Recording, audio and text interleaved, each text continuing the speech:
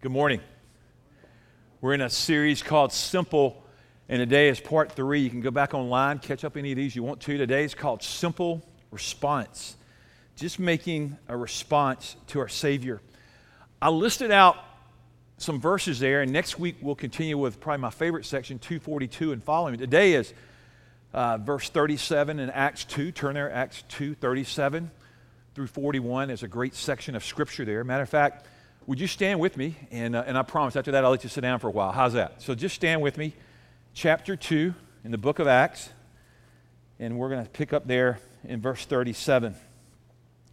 And when the people heard this, they were cut to the heart, and they said to Peter and the other apostles, "Brothers, what shall we do?" Great question. And Peter replied, "Repent and be baptized, every one of you, in the name of Jesus Christ for the forgiveness of your sins, and you will receive the gift of the Holy Spirit. And the promise is for you and your children and for all who are far off, for all whom the Lord will call." And with many other words, he warned them, and he pleaded with them, "Save yourselves from this corrupt generation." Those who accepted his message were baptized. There were about 3,000 were added to the number that day. It's a great passage, and I want to talk to you this morning about some thoughts on the book of Acts and about our lives and the response. And right before you get seated, I just want to tell you, today was just an awesome declaration. It was a response of two people's hearts responding to their Lord. Be seated. So this morning, we want to talk about response and what that means to us that name faith and name the name of Jesus, profess our faith in Christ, as Charity and Spencer did today. And I'm just believing that the Word of God has power, the power to convict, the power to change lives. I know the Lord opens hearts. I've never opened a heart, but the Lord opens hearts. About 38 years ago this month, the Lord opened my heart to the gospel, and I received Christ, and my journey began of faith. And in Acts 2:41, it says, those who accepted his message were baptized. About 3,000 were added to their number that day. We said last weekend that was kind of the beginning of the first mega church. 3,000 in one day, 3,000 converts, that's pretty significant. In the Greek, there's a word, the church, it means the ecclesia. It means the movement. It means the gathering of people. And on Sunday mornings, we have an opportunity to gather like we do. In churches all across the world, they gather to celebrate. They gather to worship. They gather for instruction. They gather to celebrate the sacraments as we did today. And the church has touched millions of people over the years. And if the Lord tarries, it'll continue to touch lives and change lives with the power of the gospel. In the book of Acts, you read through the story there, and you see that even persecution breaks out against the believers. They were bold, they were tenacious, they were strong, didn't know what coward meant, and they proclaimed Jesus to the point that they were killed and tortured and crucified in so many different ways. And you continue to go through that. 20 years later, the early church is confronted with that question. Well, what should I do? What shall we do? And that question today is a question we have to ask ourselves. This message of the gospel of grace, what are we going to do with it? Are we going to go, well, I put it in the compartment of my mind for religion, and I'll deal with it on Sundays and special times when I go to the house of the Lord, or maybe when I see religious people, and that's what I do. No, that would not be a sufficient answer. It's that the gospel comes to our lives, and it permeates, and it brings about new life, and it brings about new direction and new guidance from the Lord. The early church had an answer that some of the believers who belonged to the party of the Pharisees, and anytime I talk about the Pharisees, it's usually not good. In Acts 15:5, and you don't have to turn there, I'll read it to you, it says, the Gentiles must be circumcised and required to obey the law of Moses. They wanted to add law. They wanted to add requirements. A modern translation would have said, to be a part of the church, you have to have surgery, and you have to follow 613 Old Testament laws. How many would be excited about that today? See, this morning, when we talk about we follow Christ in baptism, it's a powerful picture of the grace of God in a heart. Now, if this morning we said, we're celebrating you coming to faith, and we're going to have a circumcision service this afternoon, and everybody come. Yeah, all the guys are like, man, I ain't going to that church. That's a weird church. And I would go. I would run too. But this thing, the circumcision of the heart, where God cuts away And he gives us a new heart. That's the gospel. It's a beautiful concept here. And Peter here, in 15, 8 through 9, he just goes, God knows the heart. He showed that he accepted them by giving the Holy Spirit to them, just as he did to us. He made no distinction between us and them, for he purified their hearts by faith.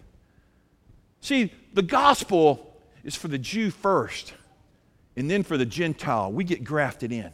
The gospel is for all people, and the church said, it's for everybody. I love this life-changing gospel. It's for you. It's for me. It's changed my life. Has the gospel changed your life? Some of you are like, yeah, absolutely. Somebody punched somebody and said, yeah, man, you ought to have seen them before then. I know. I'm glad I didn't know you then, okay? Now, if you didn't know me, sometimes I have these thoughts around my spiritual birthday. I go, if these people would have known me 38, 40, 45 years ago, they'd have been going, I ain't coming to that church. I mean, I was bad. And you can turn to the person and say, our pastor was bad. No, don't turn to the person. Turn to the person next to you and go, I am bad. I was bad. I mean, Christ, man, I needed a new heart. I needed a new nature. I just didn't know it. And I'm going to make some thoughts, so not in your comments. I'll get to the outline. But I was thinking about what the church does and what it's about. The church is a place of grace. The church is a place of acceptance, a place that we come just as we are. And I hear this all the time. Pastor, I would love to come to that church on Ryan Road. But, I love everybody goes, but. When you say but, it's connecting one thought to another. But what? But y'all have too many. Wait a minute. See if y'all know. We have too many hypocrites. And people say that all the time. They go, oh, those hypocrites. So here's my standard reply. Then you don't come, because if you're not, you'll mess it up. So don't come, because we all fall short of the glory of God. And if you've already got all your stuff together and you're grade A and you're grade A flesh, you just don't know it, then you're going to mess this church up. I love that my God loves imperfect people just like you and me. And he loves me in my mess, but he loves me too much to leave me the way I am. He's about transformation. So let's move on to, I think about Peter, hothead, denied Christ. James and John, exceptionally ambitious guys. Matthew, tax collector, do I have to say any more? Philip, practical, analytical, skeptic. All of them fled Christ when they were arrested. John Mark, a mama's boy. That's my interpretation. Abandoned the journey, the missionary journey. Paul, who used to be Saul. Oh my goodness, gospel terrorist at best, okay? Before he gets converted on the Damascus Road. Not a very good thought here. Just some unusual people God picks. You know what else the church does? The church is a place where the Word of God is spoken. It's where faith is spoken into people and over people. And when God speaks faith, and when we hear the Word of God, it brings about change. The word in Isaiah says, my word shall not return void. When my word goes out, you have to make a decision. You reject the word of the living God, or you receive it, and it gets planted in your heart, and it changes you forever. I don't know where you're at. You're like, man, I want to receive it. I don't want to reject it. But we know in this room there are people that are rejecting, have rejected. Then I think about, what is the church? The church is just a great place of change, where people find change in Christ, and God works for them. I read a story this week I thought was great about change and how one person can make a difference. I got to share it with you. You girls will probably like it. The guys are like, it's too flowery, no pun intended, but here it is. It's called the daffodil principle. Listen to this. I loved it. Several times this woman's daughter called to say, Mom, you must come see the daffodils before they're over. And I want to take you down to this Arrowhead place here in California, and I will next Tuesday. Mom, would you come and go with me? And the mom was like, I already have to drive to come see you. Forget it, Carolyn. I don't want to be a part of that. Forget the daffodils. The road's invisible. There's cloudy. There's fog. I don't want to do that. And the daughter was persistent, and the daughter continued to say, Mom, I need you to come and see the daffodils. And she goes, well, okay. Honey, how far will I have to drive? Mom, it's not very far, I promise, but it's a sight that you have to see. She goes, all right. So she finally gave in, and they're riding over, and she rides. She goes, Mom, he says, well, it's a little farther than I told you, Mom, but it's not too far. And they get over there, and then they turn the corner. And listen to this. I love this story. Before this lady laid the most glorious sight, it looked as though someone had taken a great vat of gold and poured it down over the mountain peak and slopes. The flowers were planted in majestic, swirling patterns, great ribbons and swaths of deep orange, white, lemon, yellow, salmon, pink, saffron, butter, yellow. Each different color variety was planted as a group, that it swirled and flowed like its own river. 5 majestic acres of flowers. 50,000 bulbs. There was a sign that just says 50,000 bulbs. 50,000 bulbs. And then it said this, one at a time. 2 hands, 2 feet, very little brain. The third answer was, I began it in 1958. And here it was, this vast array of daffodils, the most incredible colors. And this daughter was so caught up. She goes, Mom, I have to share it with you. And I thought, that should be the picture of the vivid display of Christ. When people round the curve here as they're coming on off of Chantilly, and they come in and they begin to see these people, and they begin to see this array and this vivid color, one person at a time that's had their life changed by the grace of Jesus. You're like, well, I want to see the daffodils. Okay, well, we got property over here. We got 8 acres over here just sitting there. Did you start planting? But I'd wish we would plant on the rock of Jesus Christ, and we'd let God, you do something so significant. So the church is a place of real fellowship. The guy that influenced Bill Hybels, everybody talks about how Bill Hybels has influenced us in America. But Dr. B was one of his professors, and he had a statement. I remember hearing it a couple of decades ago. He said there's life-changing fellowship in the biblical functioning community of the church. There's life-changing possibility, fellowship, when the community of faith functions as God wants it to. And I thought, God, that's the kind of church you want to build. You want to build a church that follows hard after Christ, and it's developed, and it's passionate in its worship, and it praises the name of Jesus. It's just awesome, and it goes for what God has.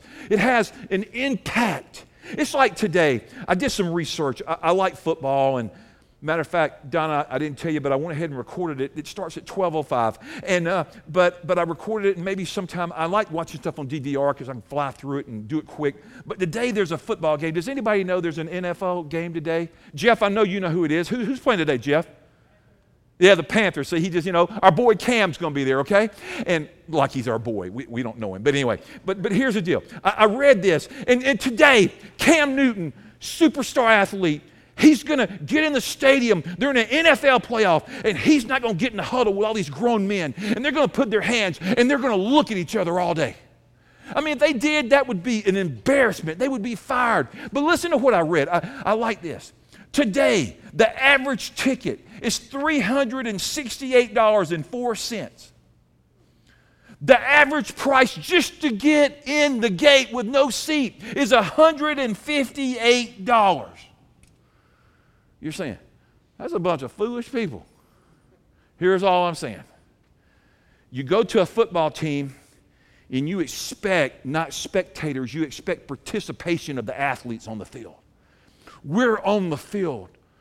We're the army of Christ. And God's got assignments for each of us to move. But if we just sit around little holy huddles, there's not much that gets done. I've often wondered if we broke out of the huddle, as Tony Evans once talked about this great illustration, if we broke out of the huddle and really proclaimed Jesus and the power of the resurrection, I think every single week we would see God add to the number of those which were being saved. How many believe that? But we've got to break out of the huddle. So you read here in Acts, I get so fired up when I read this. Some people say, well, it's an historical book. It is historical. It has a rational part to it. It is empirical in part. But the bottom line is the resurrection of Jesus is declared. Jesus has conquered death. This man that was dead now lives. I love that. He comes to offer forgiveness of sin. But then, we read it a minute ago in the scripture, then he promises to give the Holy Spirit to impart in us, to seal us, to dwell within us, to make this Christ life possible. I'm not asking you today to walk out of here and try more, try to be good. Man, you'll be miserable. I'm asking you to trust in the power of the Holy Spirit. Trust in the power of Christ. Let God open your heart. But there's some concepts here I want us to write down today. Our response is required, and it all starts. A biblical gospel, listen to this. A biblical gospel always has this word. There's a lot of non-biblical gospel being shared across the country, across the world. And I got to tell you, to be honest with you, it irritates me because it's not Christ-centric. Biblical gospel, you can take this to the bank. If this is my last breath, I would want to say this. Biblical gospel always involves repentance. It always has to have a turning from and a turning to something. So many people are like, just pray this prayer. You're not going to find the sinner's prayer in the Bible. I'm sorry if I just messed up your theology, but you're just not going to find it in there. There's always a repentance that you're turning away from the darkness and the death and the destruction of sin, and you're turning to the light and to the gospel and to the power of the living Christ. Amen? I'm asking you to turn to something, not to stay where you are. Look what I wrote in here. Repent is a word that's greatly misunderstood. Some people think it means, I feel remorseful and sorry. I'm just gonna cry and wait. That ain't got nothing to do with salvation. Now, it might involve repentance and brokenness, and that's fine and that's cool. And some of you and some of us are more emotional than others. But tears has never saved anybody. It's a turning of our heart. And look what it says here. You can do this, but it means to change your mind. That's what repentance means. The Greek word is metanoia. It means to change my mind about that which I was thinking. I changed my mind about my fallen condition, about my sin, about my offense toward holy God. And I turned my heart completely toward Him. It's called surrender. And so there's nothing to do here except repent, to change your mind, to think again, to go after the Lord. You know, a lot of times we've been deluded, we've been fooled, we've been deceived, and we go, there's no repentance in some biblical preaching, and that's true, but that's not biblical. That's not really what the Word of God teaches. Y'all, I could camp on this word all day because I think it's so critical to the church of Jesus that we have to repent and follow Christ. We are Christ followers. We follow after somebody. We respond. We realize that we're sinful. We realize that we're afflicted. We realize we're messed up. We realize that we're separated. We realize that we need to be reconciled, and we get reconciled through the blood of Christ, and through that we get redeemed. So you move from reconciliation to redemption, and that's power, and that's joy, and that's life. It's like if you don't have this turning from something, then you're in trouble. Let's look here at the next blank. Repentance is turning away from sin, and it is your faith turning toward God.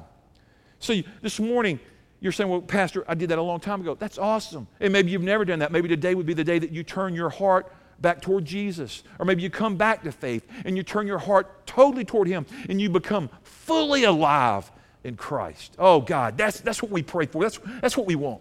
Matter of fact, there's some steps of repentance, and I just want you to write them in the margin. I didn't fill out the outline. But 2 Corinthians 7:10 says, godly sorrow produces repentance leading to salvation. It means to change my mind, to change my heart. That's biblical preaching. Here's a couple of steps. Number one, it recognizes my guilt. God, I'm a mess. I'm guilty. I'm condemned. I've missed the mark. The Bible says the wages of sin is death. Lord, I can't do anything. I'm frozen. I'm perplexed. I'm broken.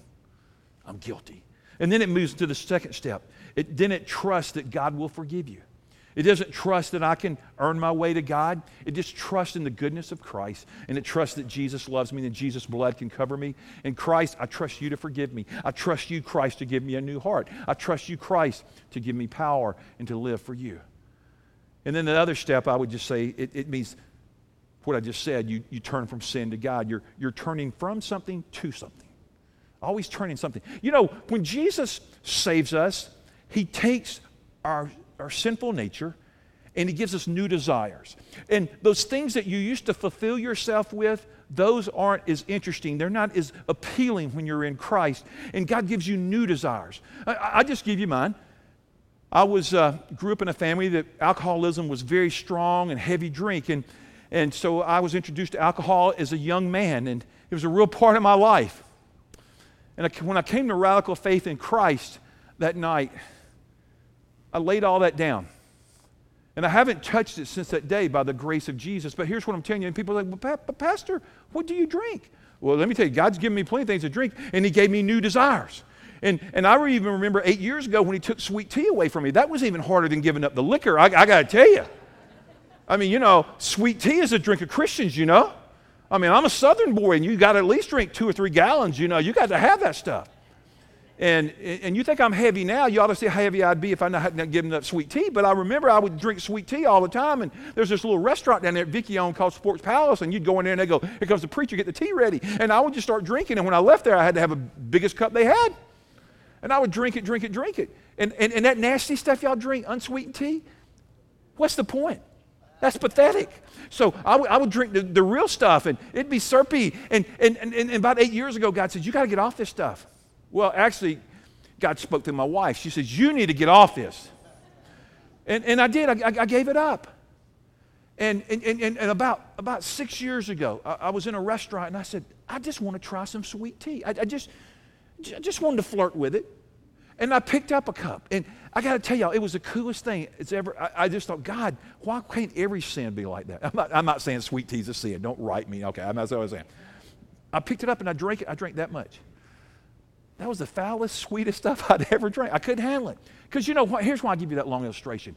God was beginning to give me new desires and new taste. And when you come to Christ, God gives you new desires, and he gives you new taste for the things of the kingdom, and he gives you taste for righteousness. And the church said, that's what I want. And some of you right now are like, I wish you'd hurry up and finish because I need a big glass of sweet tea, okay? So you drink a glass of sweet tea today for your pastor, okay? Awesome. You turn toward God. You obey. Let's fill this in here. Obedience. We talked about this on Wednesday night, and I just had to come back. Sorry, small group, but I thought this was really good. Look at it. Obedience unlocks the power of God. Number one, we must let go of the old ways that we're acting. We let go of those old ways. And I don't know what your old ways are and your old pattern of thinking and what's got you in trouble, but you let go. Listen to what Ephesians says in 4:22 in the Message. We must let go of, but everything connected with that old way of life has to go. It's rotten through and through. Get rid of it. So this morning, a response for you might be there's some things in your life that Christ wants you to put down, and he wants you to just let go of that old way, that old pattern. Let's move to the second one. Then we have to change the way we think. We let the Spirit change our way of thinking. I am not capable. You're not capable without the Spirit of the Christ, without the Holy Spirit. And he can transform your patterns, your thinking, and he can give you new thoughts, and he can give you ways that are higher than your ways. How many of you believe that this morning? And Christ wants to change our way of thinking. He wants to renew our mind.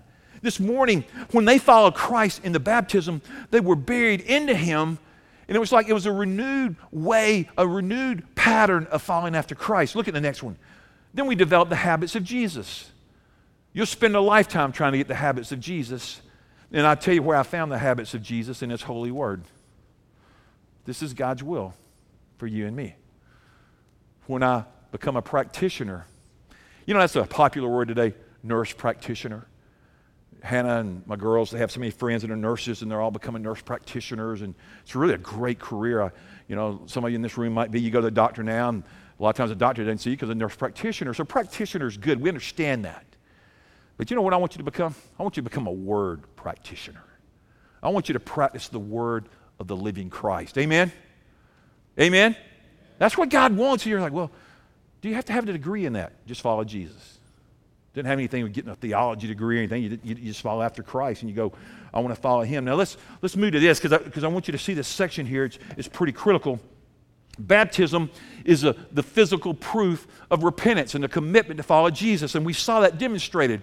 It's an outward display, those two display that for us today, of an inward conviction, an inward happening in their heart. It's an open identification with Jesus. Now let me tell you what I learned years ago. I've been a pastor I'm in my 34th year, and I remember years and years ago, somebody came to me one time and says, Keith, I would love to be baptized. I said, man, that is awesome. You want to follow Jesus. And I've been enthusiastic about this for a long time. And I go, so you want to go public? And then they stopped me dead in my track. No.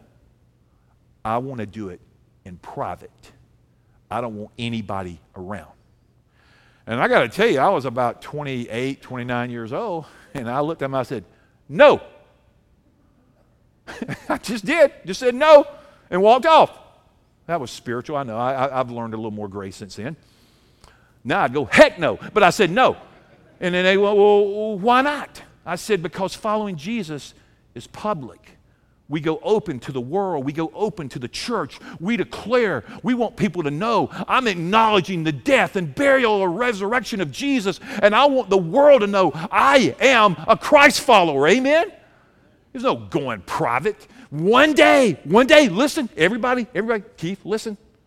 When you stand before the Father, you better have acknowledged the Son of God. And if you've acknowledged and you've followed Jesus, He will acknowledge you before the Father.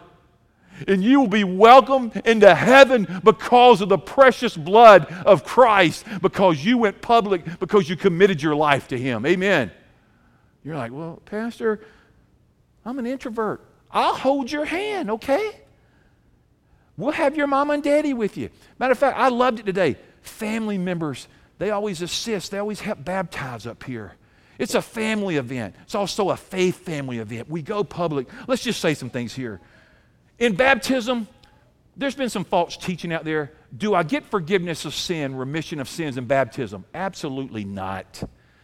The forgiveness of sin is in the grace, in the blood of Jesus Christ. When we repent, when we receive the Holy Spirit, when we follow Christ, the promise of God, we identify with Christ. Let me give you some verses. Romans 3 through 4.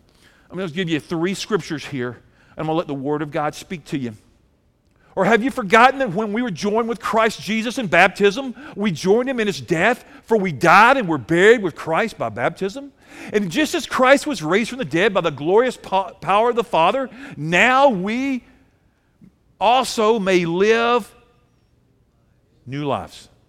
This morning, those 2 walk away from the baptistry tank, and they go, I'm gonna follow Jesus. I'm gonna live this new life following after Christ. It's what's taken place in my heart, placing my faith in Jesus, trusting completely in Christ to save me. But I wanted my church to know. I wanted the world to know. I wanted the Father of heaven to know, Lord, I acknowledge you. Openly, I want to tell others. Look at what Titus 3:5-7 says. And He saved us not because of the righteous things we have done, but because of His mercy. If you turn there in the Bible, or I just write the word mercy and circle it. Because of the mercy. He washed away our sins. He gave us new birth and new life through the Holy Spirit. The Scripture says that.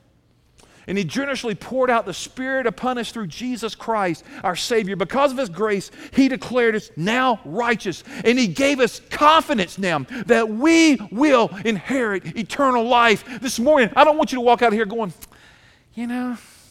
I don't know if I'm saved. I don't know if anybody can know. You can know without a shadow of a night of doubt if you put your trust in the living Christ this morning. Amen? You can know. You can be confident. Not I was hoping, I was thinking, I was wondering, I was reckoning, whatever. You can be confident. Don't you like confident people? How many of you want to go to a doctor and the doctor goes, boy, I don't know what's wrong with you, but I was thinking. Well, they call it medical practice for a reason. Just think about that for a minute. But I love it when you walk in, the doctor goes. I mean, this is scary when they walk in, they go, I ain't never seen one of them before. Hey, true story. Getting in the margin. I get in trouble sometimes, but I think it makes sense. I'm in Venezuela preaching the gospel in the 90s. I've got a doctor with me. And I'm sharing all I can. He's sharing. He's seeing patients. And he goes, Keith, come here, quick. He goes, you have to see this. I said, what? He goes, don't make it so conspicuous, but in a minute, I want you to look down, and I want you to see that guy's feet. I said, okay. So, of course, I wanted to immediately do that, but I didn't, I don't think the guy understood me anyway, but I didn't want to be, insulting. And then I looked down, And when I looked down, I went, whoa. He goes, and later that night he goes, I had never seen that but in a book. That guy has 6 toes. You know what I'm saying? And all I'm saying to us is, man, we need to know. We need to know with confidence this morning that our sins are forgiven, that there's grace, there's mercy, there's assurance of our soul that it's right with Christ. In Colossians chapter 2, verse 12 and 13, I love what the scripture says. For you were buried with Christ. And this morning they were buried with Christ. And when you were baptized and when you were raised to new life because you trusted in the mighty power of God who raised Christ from the dead. And you were dead because of your sins, and we're all dead because of our sins. But because of your sinful nature, it was cut away. And then God made you alive with Christ. And then when God made you and me alive, then God says, and then Christ forgave you. He pardoned you. He set you free. That is great news. So this morning, baptism did not save any of them this morning. It was their faith in the Lord Jesus Christ. By His grace were they saved by His mercy. Baptism was simply obedience to follow Him. It was a reality for them. It was an initial, immediate step of obedience. And today, here's what I'm trying to encourage you. I think some today possibly need to be baptized. And you could today just let us know at the end of this service when this last song comes, I want to be baptized now.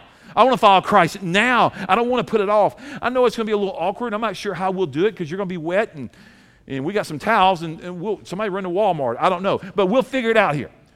But baptism, I read this, I liked it. Baptism separates the tire kickers from the car buyers. Would you feel comfortable marrying someone who wanted to keep the marriage a secret? I mean, can you imagine being married going, are you married? Don't tell anybody. Well, your wife's probably thinking about you right now anyway, but I'm just saying. No, like right now, our daughter, our youngest, is engaged. I mean, she's so happy, and they're so happy, and I love it. And the world knows, and we know, and I can't wait till we do their wedding this summer, and it's going to be a declaration of their love for Christ and their love for each other. And it will not be a secret. It's a public event. It's awesome. How much more shall we go public for our Savior every day that Jesus Christ gives me strength? Jesus Christ gives me hope. Jesus Christ gives me grace. Jesus Christ is my life. And the church said, that's what I want. That's gospel. Sinner in need of a Savior. We talked about the Great Commission the other day to go make disciples, baptizing them in the name of the Father, Son, and the Holy Spirit today. That's what we did. Just part of it, making disciples and baptizing people. That's what Jesus said. Baptizio, the word in the Greek just means dip. It means they were dipping cloth. It means they dipped people. They immersed them. Sometimes when we baptize people, I understand some people are scared of the water. One time we baptized somebody years ago, and I promise you, I thought I was going to have to get in the tank and sit on them because I'm trying to put them under, and they're trying to come up. I'm like, wait a minute, and we want to dip you. And they were like, I don't like water. I said, okay. I was about to resort to a garden hose. I'm just saying. I was just thinking. I don't know. But you know what? Here's what I want you to think about this morning. Write this down. Baptism is not optional. It's an obligation for a Christ follower. We follow Christ out of our love for Him. Lord, I'm obligated because of my devotion to You. I want to demonstrate it. I want others to know. I want to make a public statement. I want people to see my devotion to Christ. Ephesians 2:19 says, we were no longer foreigners and aliens, but fellow citizens with God's people and members of God's household. As they come this morning, we're going to close this out, but I read a quote this week by Charles Finney that was very powerful. He says, revival is a new beginning of obedience to God. Let me say it again. Revival is a new beginning of obedience to God. My prayer is that today you would have revival in your heart and you would go, Lord Jesus, I want to obey You completely. When I obey You, it unlocks the power of God. When I obey You, it blesses your heart. When I obey You, peace floods my soul. So this morning, the invitation is simple. Turn from sin and follow after the Savior. Let's pray together. Father, it is so good to be in your house just to make a gospel proclamation of the goodness and the grace and the mercy of Jesus. And Lord, this morning, I remember my baptism. I pray that we would take a journey right now and we would remember our baptism as we saw two baptized today into Christ. And maybe you can say, Keith, I don't remember my baptism, but I want to. Well, today could be the day of your baptism, or we could schedule one for the future, but you would say, I want to follow Christ. And I want people to know about Jesus, that he's real, that he's my Redeemer, and he lives in my heart. He's awakened me. He's the captain of my ship. And he leads me even in the stormy waters of life. I told the guys this morning, the Bible says, whom do I have in heaven but you, O Lord? Lord, I pray that today me and my friends would look to Christ and we would cross from the bridge of death to life in Jesus, and we would look and celebrate the goodness of our God and how great he is. God, move today by the power of the Holy Spirit. Convict and change hearts in this room. And Lord, there's some right now. I know, Lord, there's some that there's a stirring, there's a wrestling in their soul today. And today could be the day of their salvation. May they respond in repentance, turn and receive Christ. Oh God, don't let us live another day without knowing that Jesus has saved me. You're a great God. And we bless you, Lord. So this morning, we've just come to pledge our allegiance to the living Christ. And we pray that today, Lord, you would fall afresh